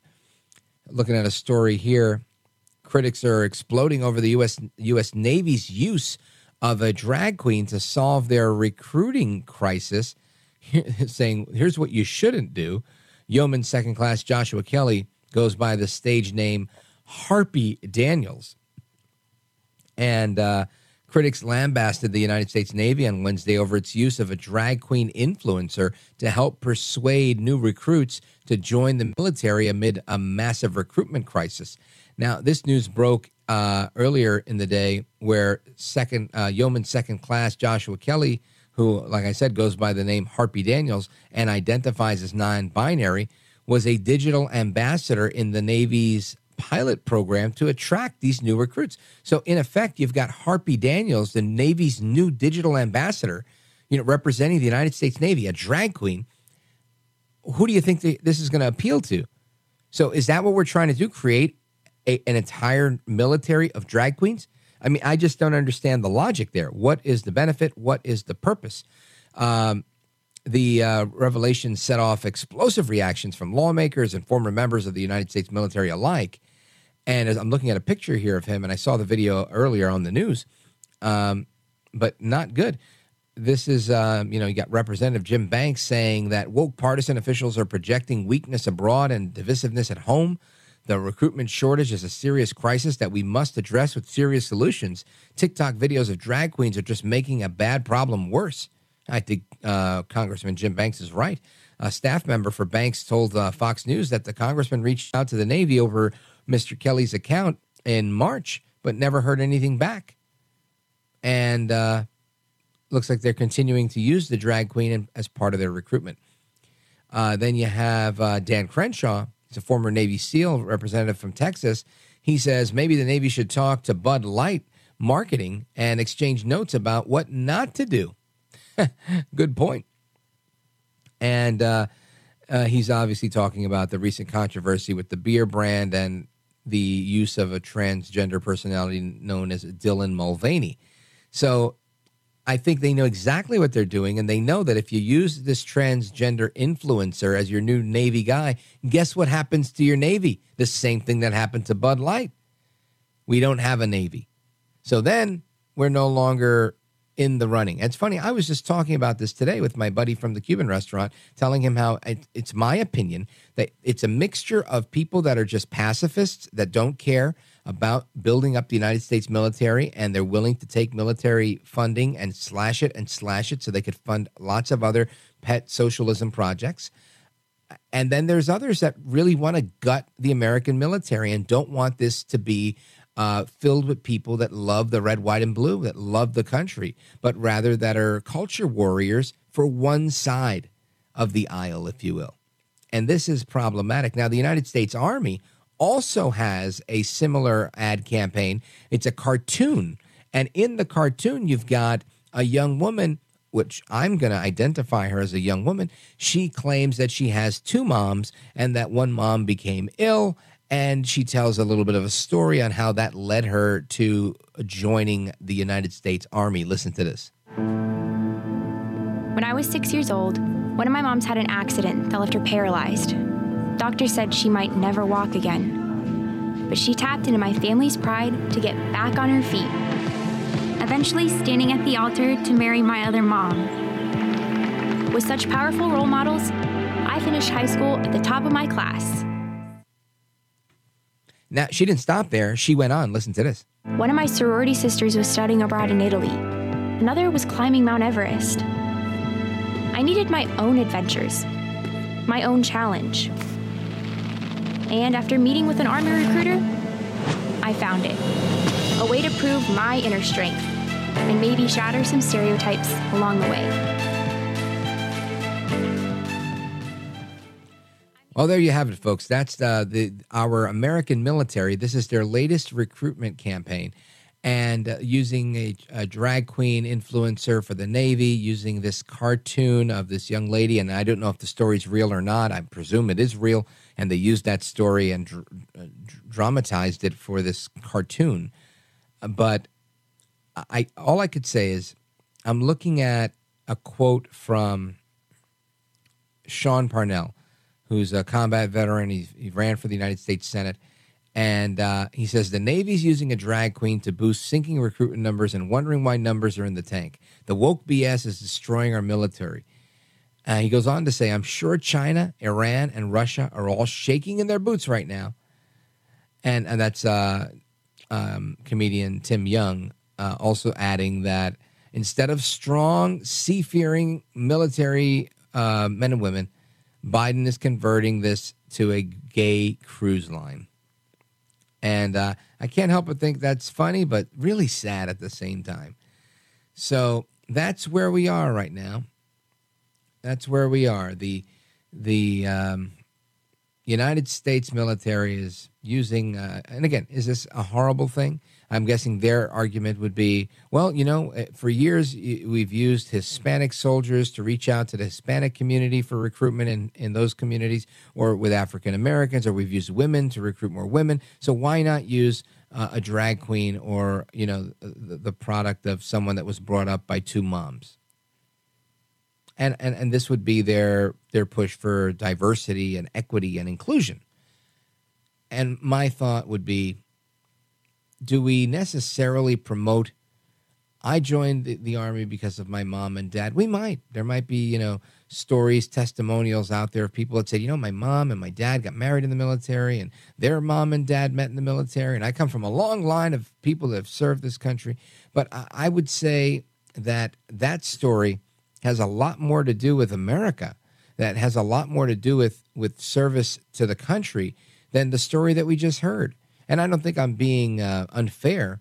I think it was a very inspiring story for if you were giving a speech on Women's Day, International Women's Day, if you were giving a speech on a pro-gay marriage speech. To me, it just didn't seem like an inspiring speech to join the military. I got nothing out of it as to why this person should, defend the country. It doesn't mean that they won't. I'm not questioning their patriotism. I'm questioning the sense of using this as a marketing tool. Anyway, I'd love your thoughts and comments on this. 833-4-VALDEZ is the phone number. 833-4-VALDEZ. We'll be right back. This is America at Night with Rich Valdez. Call now, 833-4-VALDEZ. That's 833-482-5337. 833-4-VALDEZ. That's Valdez with an S.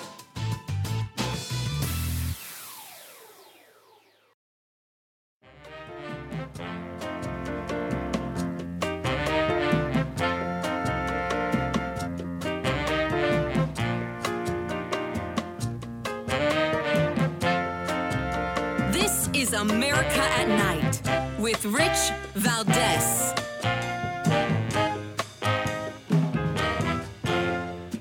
So some people are worried about losing their jobs because of artificial intelligence, and it turns out that we've got artificial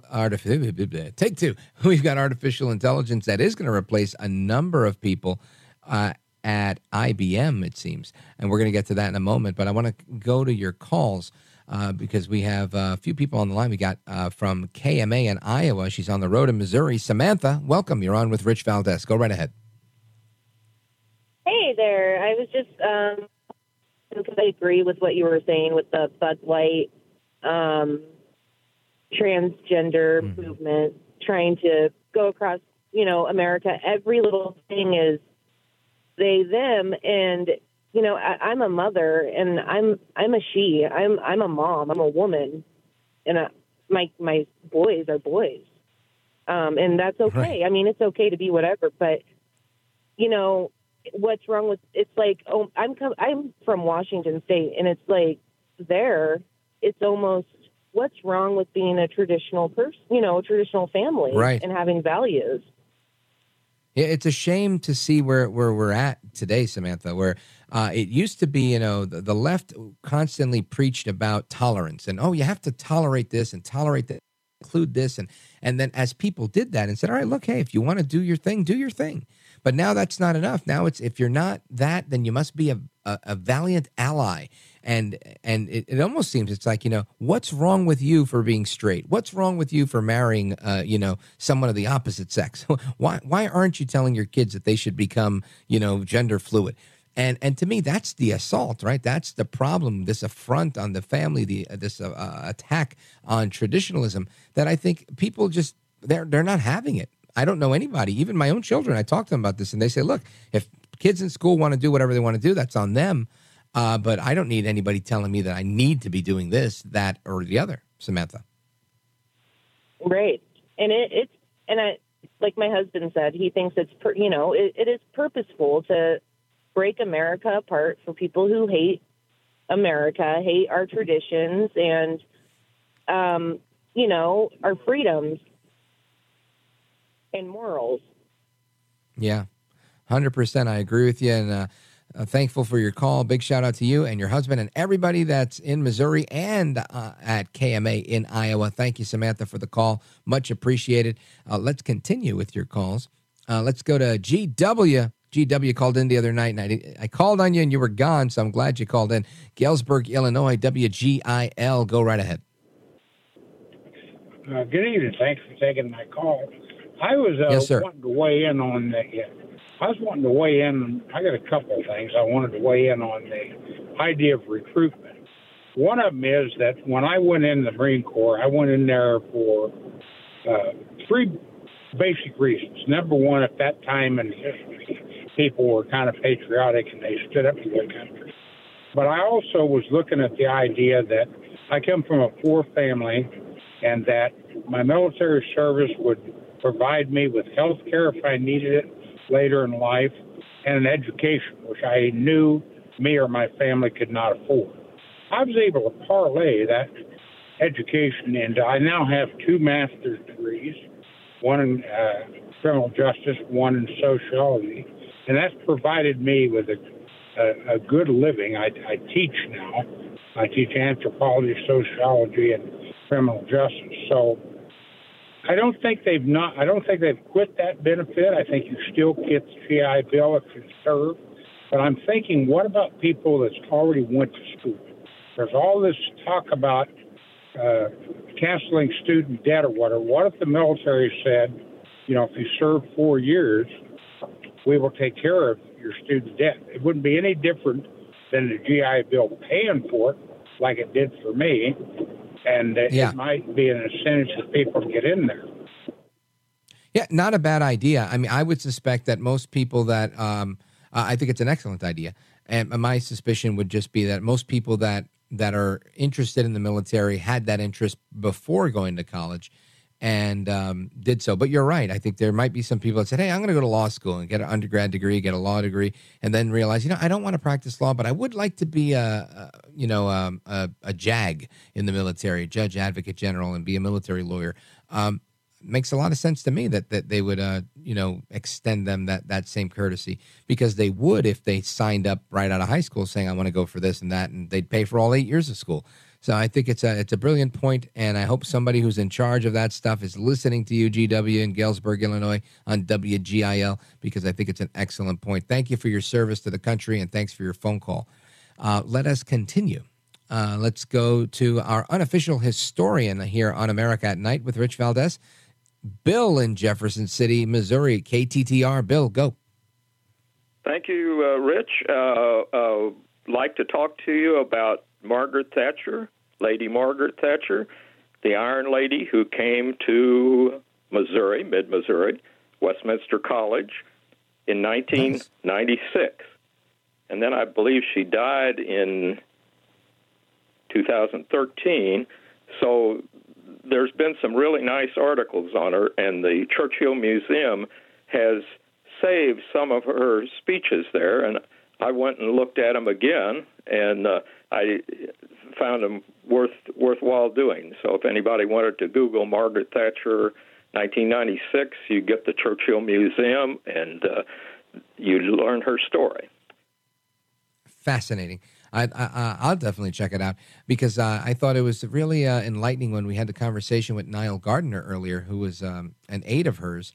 And when he told me what he'd learned from her, I said, you know what? I once read a biography years ago, kind of skimmed through it, and it wasn't the most exciting biography, but I think it's probably high time I check out another one, which is a little bit more succinct, where I could learn a little bit more about her, and probably written by somebody who had better understanding or authority on her life and her leadership, because definitely a historical figure, and I try to learn as much as I can from those types of figures. So I think your neighbors in Missouri are smart and very wise to memorialize her visit the way they have at the museum. Bill in Jefferson City, Missouri, our unofficial historian here on the program. Thank you for your call, my brother. Godspeed to you, and shout out to everybody on KTTR. More from you in America, Illinois, Ohio, South Carolina, New Jersey, all coming up next. Don't go anywhere. This is America at Night with Rich Valdez.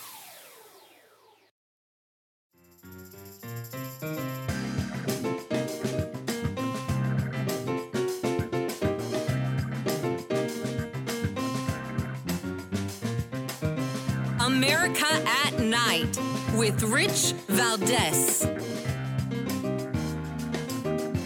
So I wanted to get into this conversation on AI because there's some crazy AI. I'm going to leave it for tomorrow because I want to take my time with it, and I want to make sure I get to all of you guys. But 6,000 jobs or something like that are going to be replaced by IBM, saying that they're going to do that. And then there's a study out that says that they're going to hook up AI to the brain of a rat. Man, it's crazy stuff. I'll share it with you tomorrow. But I want to go to Paul in Zanesville, Ohio, WHIZ. Paul, go right ahead. Good evening, Rich. I've been waiting a while, but I changed up what I was going to say a little bit. But Biden's a Fruit Loop. Biden's a Fruit Loop, just like that Mulvaney, and maybe he's another illegitimate child of Hunter. Because I can't believe that this guy's going to do this to our military. Look what he's doing for these Pakistani kids. I mean, really. Come on. I hope people see him and his family for what they are, and it's all coming out in the wash, and I just love it. Yeah, outstanding point, Paul. Big shout out to you and everybody in Ohio and WHIZ. I totally agree with you. And let's continue our journey to the other side of the country. Denise in Egg Harbor Township, New Jersey on WOND. Very quickly. Well, yeah. I spent 23 years in the Army regarding, the gender problems that we're having and whatever. Anytime there was an issue with the gay population in the Army, it was always divisive. And the people in charge always kind of like cut it short, and it was over. There was a bunch of gays in the military, male and female, and they were always divisive. I hate to say it, but it happens to be my experience. Yeah. And when you talk about this division, how did that pan out? Were they did they take things out on people that weren't of their persuasion, or were they treated differently by the others? Yeah, it was a multitude of issues, and for all intent and purpose, most of the outcomes were that they were booted out. Yeah, it was always a big deal. And I remember President Clinton was probably one of the first to really verbalize this type of thing and say, hey, look, we're going to use the whole don't ask, don't tell. And at the time, it was a huge deal, but it was the easiest, I don't want to say easiest, the safest policy position for him to take was to say, look, we're not going to ask and you don't have to tell. And it seemed to allay a lot of people's concerns. But I agree with you. I've seen some interesting Facebook chats between friends of mine that are ex-military and friends of theirs that are gay in the military, and they were taking exception to people that were transgender because they weren't available to fight because they were out on medical because of their sex change surgery. So, Denise, thank you for the call. That's it for me tonight. Hasta la próxima. Until the next time, America. Take care, good night, and God bless. We're going to do it all again tomorrow. Until then, keep listening to the radio because this is where it's at. Adios. The Ed Milet Show showcases the greatest peak performers sharing their journey, knowledge, and thought leadership. This is one of the all-time best pieces of advice ever given on the show. Actor Rainn Wilson. The number one thing that psychologists point to with young people of why they are struggling so much in this mental health epidemic is they don't have resilience. So how do you build resilience if you don't understand suffering itself? The Ed Milet Show is available on YouTube or wherever you listen.